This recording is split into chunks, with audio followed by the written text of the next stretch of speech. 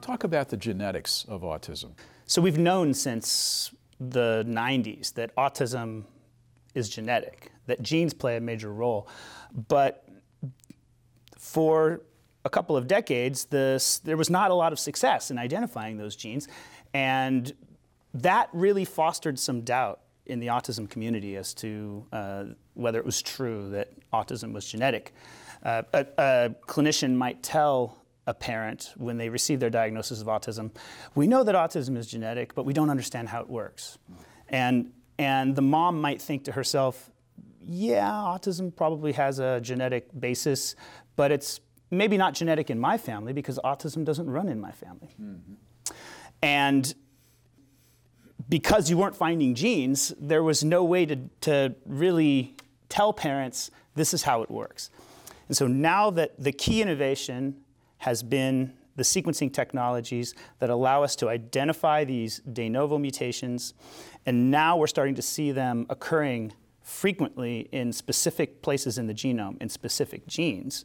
And we now have dozens of genes that are now unequivocally linked to autism. So now we can say this mutation is a cause of autism. Your child carries a mutation in the gene chromodomain 8, or the gene DYRK1A, or FMR1, MECP2. There's a whole series of genes now where you can actually, even in a research study, we can take a series of genetic findings and we can report them back to the primary care physician, and they can report them to the family. And now the family knows this is the genetic contributor, one of the major genetic contributors in my child.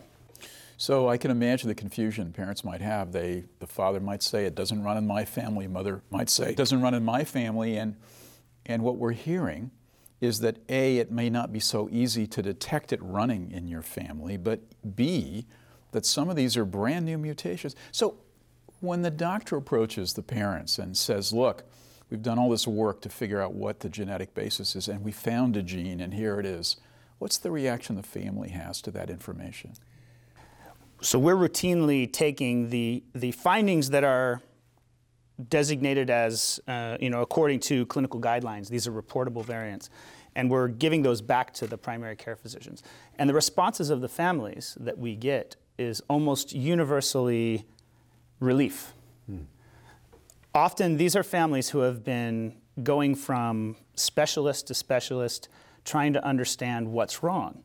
And from a clinical standpoint, it's not obvious. A child may have epilepsy, a child may have repetitive behaviors, they may have social difficulties, they may have difficulties concentrating in school.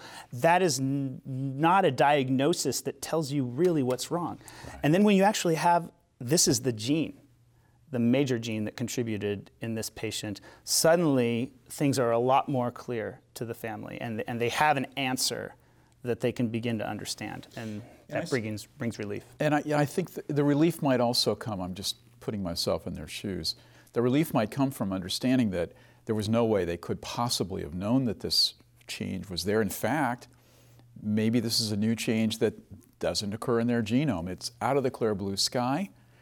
There's no sense in which there's guilt attached to it. It's just, thank goodness, we know that there's a gene that can explain that.